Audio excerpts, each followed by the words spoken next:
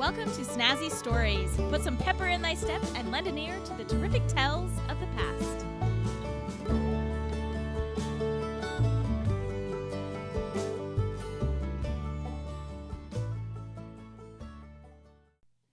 Hey everybody, welcome to Snazzy Stories. Today I have a personal story to share with you, one that has affected my life, has had a sincere influence and effect on my life. And we all have stories to tell. And that's why I think it's important to share our own stories with each other, and so that we can help each other grow and learn new perspectives on life. And oftentimes that will help all of us get through our own problems or our own struggles, or just help enlighten us, or just really inspire. And I hope that you enjoy this story today. When I was about 6 years old, a family moved into the house behind mine. And I could never understand or imagine the impact that this particular day would have on my life, especially in recent months. Now, among this family was an 8-year-old girl. My sister and I saw her playing in her backyard, which was adjacent to ours, and we were so excited to have a new friend in the neighborhood. So we ran outside to greet her, and we learned that this young girl's name was Stephanie. Now, Stephanie and I became fast friends. We both were tomboys. We loved to play games like Steal the Flag, Kick the Can. We loved to be outside. We liked to collect rocks, ride bikes, rollerblade. And we loved jumping on the trampoline with our pretend horses and our wild stories of adventure that we would make up. Another commonality that we shared was that we were both LDS. However, my experience in a Mormon household was entirely different from Stephanie's. I would consider my parents strict Mormons, but Stephanie's parents were stricter even by stereotypical Mormon standards. Growing up as neighbors gave us the opportunity to attend church together, and this included all of the LDS programs, such as primary, Sunday school, and the Young Women's program, because we were girls, so we went to Young Women's. Even though we attended the same church in the same ward even, Stephanie's experience at church was quite different from my own. Now, here's a little snippet of my church-going experience. This is what I was like as a kid. I was a very opinionated kid, and I would let primary, Sunday school, and Young Women's teachers know what I thought about each lesson. If I didn't like a scripture story, I would tell them, and I would tell them the reasons why. For example, from a young age, I was very vocal about the Bible story of Abraham. Every time we discussed Abraham in a lesson at any age, I would tell my teachers and classmates that it was not right for Abraham to have a child with anyone else but his wife. Many other topics and stories from the scriptures were also given critiques by me throughout my life.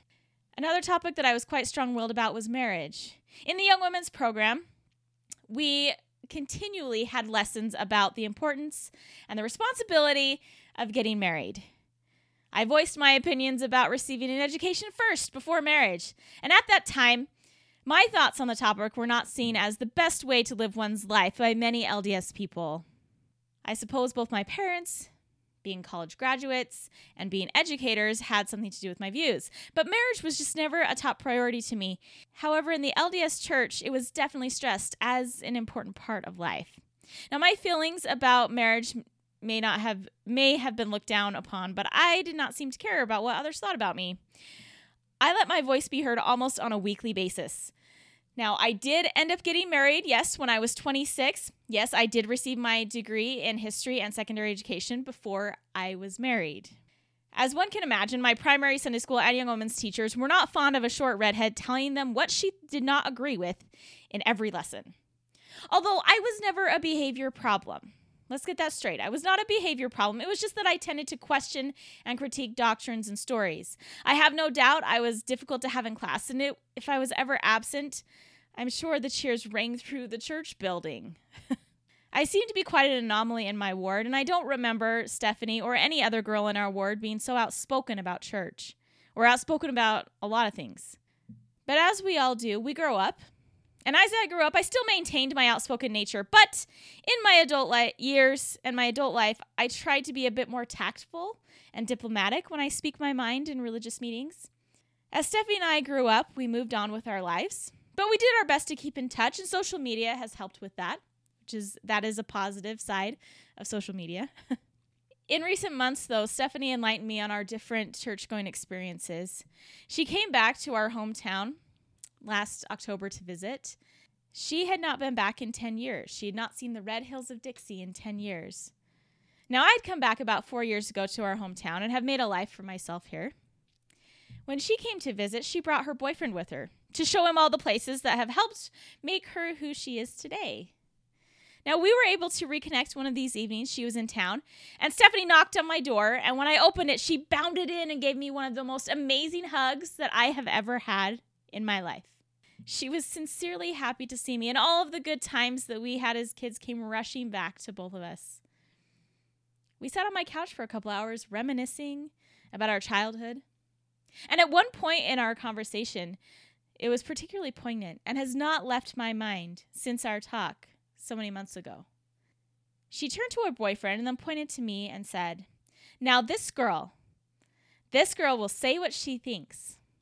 I loved being in Young Women's with you. You would raise your hand and I would just sit back and watch the fireworks." I laughed and said, "Really?" She continued, "I wish I could have been able to say what I wanted to say, but I just didn't dare." Now, she had felt that her parents would be mad and that she would get into trouble if she disagreed with anything taught in the church. And those comments had never left my side. I began thinking about what others may have thought about me and my opinionated ways. And then I had a revelation about myself and about my heavenly parents. I believe my heavenly parents gave me a gift of speaking out, no matter who I was talking to, whether it be Sunday school teachers, young women's leaders, bishoprics, or friends. I never felt as a child or as a teenager stifled by being in the church and not being able to say what I thought, even if it was critical of the LDS church. And I have never felt stifled as an adult. I was very sad for Stephanie for not being comfortable speaking her mind and questioning when she wanted to all those years ago. My friend has left the LDS church many years ago. And it may not have been because she felt she could not question our religion in a church building. But voicing my concerns and asking questions at a young age has helped me stay in a church building. Stephanie, though not realizing it, helped me to understand a gift that my heavenly parents had given me. The ability to speak my mind no matter what others think. I believe this is one reason why I am still LDS. If church was not a safe place for me to voice my concerns, I was completely oblivious. However, my heavenly parents did not want me to be concerned about what other people thought of me. I have known many people who have left my religion, some very close to me. I believe I was given this gift to help strengthen me and continue in my beliefs, no matter what others think or tell me. The day I ran into my backyard to ask Stephanie to play has played an important role in my life and continues to do so. Stephanie gave me an incredible gift that night on my couch. She gave me the ability to see a tremendous gift that my heavenly parents, my heavenly father, and my heavenly mother had given me many years ago. I've always seen things that I don't like in the LDS church, but overall the positive, intense feelings trump those things. I have never felt like I have been duped or lied to, and it could be because I always spoke my mind. Some people never felt they could disagree as teenagers or as kids, and when they became an adult and finally felt like they had freedom to do so. But that has never been my experience. With the negativity surrounding me about my religion, my gift has enabled me to critique and question my religion my whole life, which will always provide me with the ability to see the good and the bad of my religion. And in spite of the bad, I still choose to have faith in the good. Now, there's been a lot of negativity, again, as I said, about the LDS religion, about Mormons, and I feel bad for people who have left the LDS religion. They feel like that it's better for them to leave, and it might be. And if they can find happiness somewhere else, I think that's great. But I really feel bad for people who they felt like they couldn't speak out or they were somehow stifled in the church. I really feel bad for those people, as I did for my friend Stephanie and for anyone else, because I was able to do that. I had the strength to do that, and I wish that other people would. Now, I'm not saying that we need to somehow protest the LDS church. That's not what I'm saying, and that's not what people should do, because it's not a business, it's not a government. If you don't like it, don't be a part of it. I understand that. But I do think it's very important to be able to voice concerns. And I really do feel like that is one reason why with so much going on about the LDS people that we tend to be in the spotlight a lot of times, and oftentimes for negative things.